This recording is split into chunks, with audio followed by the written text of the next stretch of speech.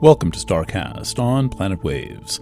My name is Eric Francis Coppolino, the host of PlanetWaves.fm and the author of the Planet Waves horoscope, here with another edition of the Planet Waves short podcast covering the astrology of the weekend of Friday, January 28, 2022, my dad's 81st birthday.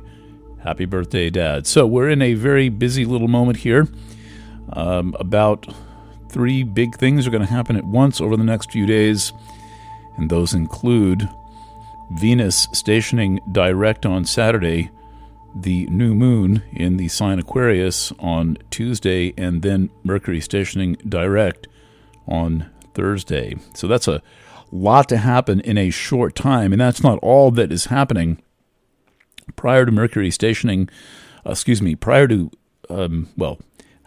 right now, as Mercury slows down and gets ready to station direct, let's say this a different way, Mercury is about to retrograde into a conjunction with Pluto.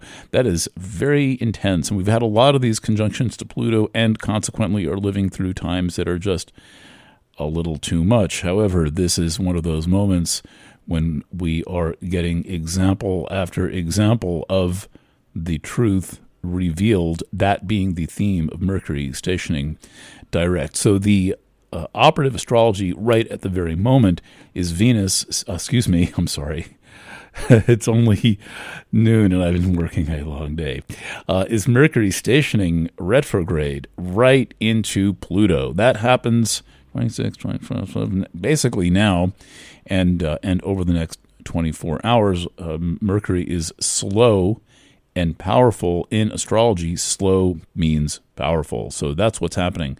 And then Mercury is going to make that conjunction to Pluto and hang out on the other side of Pluto while it stations direct. And then after it stations direct, it's going to go back and make another conjunction to Pluto. So there's a lot of conjunctions to Pluto coming up. In fact, there are a lot of conjunctions brewing right now. Next one is Venus is still retrograde. Venus is going to station direct on Saturday, the 29th. It does so in a conjunction to Vesta. However, the conjunction is not going to happen because Venus backs into Vesta, but rather because Vesta overtakes Venus. So that is going on. This Venus-Vesta conjunction is about unusual developments in relationships and also a kind of a cooling off of sexual energy for some people who are sensitive to the whole Vesta thing. Vesta has a number of themes. Many of them surround sexuality, but not all of them. So Vesta's themes can include the definition of space, meaning the organization of space around some kind of a central feature like a hearth. The theme of the hearth generally meaning tending the flame. So one of the themes of Vesta is tending the flame around the clock, this constant devotion to a purpose, and then also a kind of, how do we say this? Holding space in relationships for other people, even if they may not be directly involved with you or some such thing. So the energy of Vesta is that of allowing people to have their experiences, and that includes if the experience is not about you, but rather about someone else. So Vesta tends to be in service of some larger purpose, whether that purpose is holding space, tending a flame, which means some type of a creative flame, or devotional activity, which can range from some religious experience to art, to fill out everything in between, basically. All right, so we've got that. Two conjunctions. Mercury-Pluto, that's kind of deep and dark, and it's happening right now. Then there's going to be Venus-Vesta, and then Mars is newly in Capricorn. Mars is going to make its way across Capricorn for about the next 6 weeks or so, maybe 5.5 weeks. The really exciting thing about Mars and Capricorn is, besides the fact that it's going to make conjunctions to every other point in Capricorn, and that includes Quasar, Ixion, Pholis, Vesta, and a number of others, is that on March 3rd, Venus, Mars, and Pluto will form a conjunction. That is a very unusual weekend. I keep calling it a weekend, but it's not really a weekend. I think it happens in the middle of the week. So it's the kind of weekend that happens on a Wednesday or something like this. All right, so next up, the new moon takes place in Aquarius. That is on Tuesday. That is the Lunar New Year, formerly known as Chinese New Year, but lots of those folks on the other side of the world celebrate New Year coming up. So now's the time to bring a fruit basket to your friendly neighborhood business where you rely upon Asian people to provide services to you. There's lots and lots of them. If you bring them a basket of fruit, I promise you they will love you for that because they understand the meaning and the significance. It's about a sharing of abundance and your wish that they succeed. So this is why there's all these fruit baskets going around. My friend Lanvi, whose artwork you see all over Planet Waves, has prepared 5 such fruit baskets for the 5 businesses run by Asians with whom we conduct business, a couple of sushi bars, a laundry, and a few others. So they're all going to get fruit baskets over the next couple of days. That new moon, by the way, is close to Saturn. That's a real get serious event. Sun, moon conjunct Saturn in Aquarius. It happens very close to Imbolc, the midwinter cross quarter.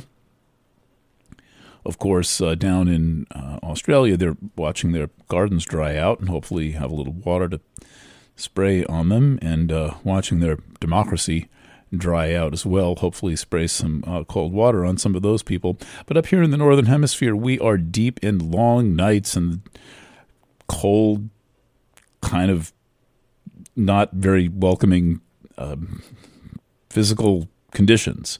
It's been absolutely freezing here in New York. I don't think the temperature's cracked the freezing mark for a week. It's been under 30 degrees and even going down to 3 or 4 degrees Fahrenheit, not even Celsius. Anyway, in the middle of the winter, there's this thing called Imbolc, otherwise known as Midwinter Holiday, otherwise known as Candlemas, Groundhog Day, Valentine's Day. A lot of holidays cluster around this time of year. And the concept of the cross quarter is when the sun gets to the midpoint between the most recent solstice and the upcoming equinox, or vice versa. So we're exactly halfway between the seasons as of next week. So that midpoint is being held down by Saturn. By the way, if you go to the StarCast FM website, you'll see I've got a video that shows all of this and actually provides the chart for you. It's very similar to what I'm saying today, probably a little bit better organized. So there's a new moon on Tuesday, the 3rd, and then the sun will keep advancing toward Saturn. The sun will be in an exact conjunction with Saturn at the midpoint of Aquarius right at the moment when Mercury stations direct. So there's a few other things going on. It's not just Venus direct, Mercury direct, and the new moon. It's all those things plus Mercury-Pluto conjunctions, plus the Venus-Vesta conjunction, plus the Sun-Saturn conjunction. So lots going on, lots shaking out, and the message is don't do too much too fast. Take it easy. There's a lot of room for confusion, errors in judgment, all other kinds of errors can get kind of caught in the mix here. And so you want to just be cool and sweat it out and don't necessarily dump all of your Bitcoin, if you know what I'm saying. Okay, next, I want to remind you that we are heading toward a conjunction of Jupiter and Nessus on that fictitious weekend of March 3rd. I want it to be a weekend. I don't really know why I do. But anyway, around March 2nd, 3rd, 4th, a whole bunch of other things happen. So we're going to get a burst of events in late Jan, early Feb, and then a whole other burst of events around the 2nd, 3rd, 4th of March. One of those events is Jupiter in Pisces, currently creeping up on Nessus in Pisces. This is in effect now. It will be exact that non-weekend of March 2nd, 3rd-ish. And what that is saying is that Jupiter is going to magnify all that stuff of Nessus that most people would rather keep hidden, not think about, not look at, not contemplate. But what's all that? Well, pay attention anywhere but CNN or Newsy, or I just flipped through all the CBS cable affiliates. I've got Roku, so for free I can watch a whole bunch of CBS stations, and it looks like pornography. You know, they have everyone dressed. In fact, it's better than pornography. They've got everyone all dressed up like Ken and Barbie and looking real good, like they're about to step out onto the red carpet at the Oscars. To do what? To tell you that it snows in the winter and that that dog is wearing a cute little jacket. What else did we see? Oh, a lot of weather reports claiming that it was going to snow in the winter. That's really special. But absolutely no information whatsoever about anything that's actually going on. And so if you can get yourself onto one of those alt channels, for example, planetwaves.net, go to the COVID-19 news tab. You'll see there's all kinds of stuff that is actually really, truly happening in the world, a great diversity of things, many controversies and discussions, and you're not going to find that out watching mainstream news channels. However, when we get up to that non-weekend in early March, we may find that things actually explode into mainstream areas, and that it becomes so much that they discover they can't really keep 100 pounds of shit in a 50-pound sack, and it starts to come bursting out. So I'm very curious what this conjunction is going to bring, but what we're seeing it bring right now is this increase in the flow of revelations and incidents and the intensity of the debate that you would not know is going on unless you happen to know where to look for it. And again, I will point you to this news blog of which I am the editor, called COVID-19 News, which is really more like a world news desk. And you can find that at planetwaves.net right on the top left. It's so easy to find, even Grandma could find it. While I've got a minute, I will remind you that we remain in the middle of the United States Pluto return. I say the middle because it really began a long time ago. It's going to fully engage in February 2022, so the first exact contact of Pluto conjunct Pluto in the United States chart, meaning the Declaration of Independence chart, July 4th, 1776, a little past 5 p.m. in Philadelphia, is going to take the first of three conjunctions of Pluto to the natal position. I've written quite a lot about this. There's a nice article right on the cover of planetwaves.net. Just scroll down. It should be the third or so thing down. An analysis of the Pluto return. So this is why this whole drama is dragging out in the United States. It's also why we're about to see all kinds of crazy political instability at the top levels of government. I would propose that's going to happen really in March and April when things start to shuffle around real fast, so fast no one can actually keep track of them. But remember, you heard it here first. Okay, I'm talking fast today. One last aspect that I'm looking at that is rather immediate, which is a square pattern between Chiron, Venus, and Vesta. So this Venus station direct that's happening is a rather impressive aspect structure because it brings in the themes of Venus, which is emotions, emotional intelligence, value, and sex, as well as Vesta, which I described before. That's space-defining. It's allowing others to go through the changes they're going through. So that space-defining often is holding space for others and constant devotion. All of this is square Chiron. It brings in a healing theme, a a kind of a provocative healing theme.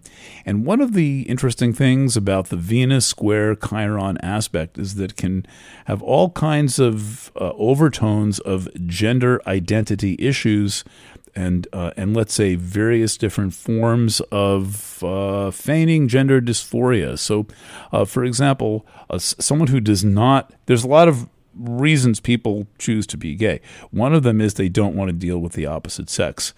And so you will see some of this with Venus square Chiron aspect, is people changing their gender identity around to facilitate the not doing certain forms of karmic work. However, with this kind of an aspect, it is self-activating, and so they are very likely to end up having to do that work that they're trying to avoid, because Chiron never lets you get away with too much.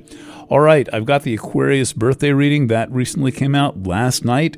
It is called Aquarius Astrology Studio. I will put a link to that right up on the StarCast page on Planet Waves.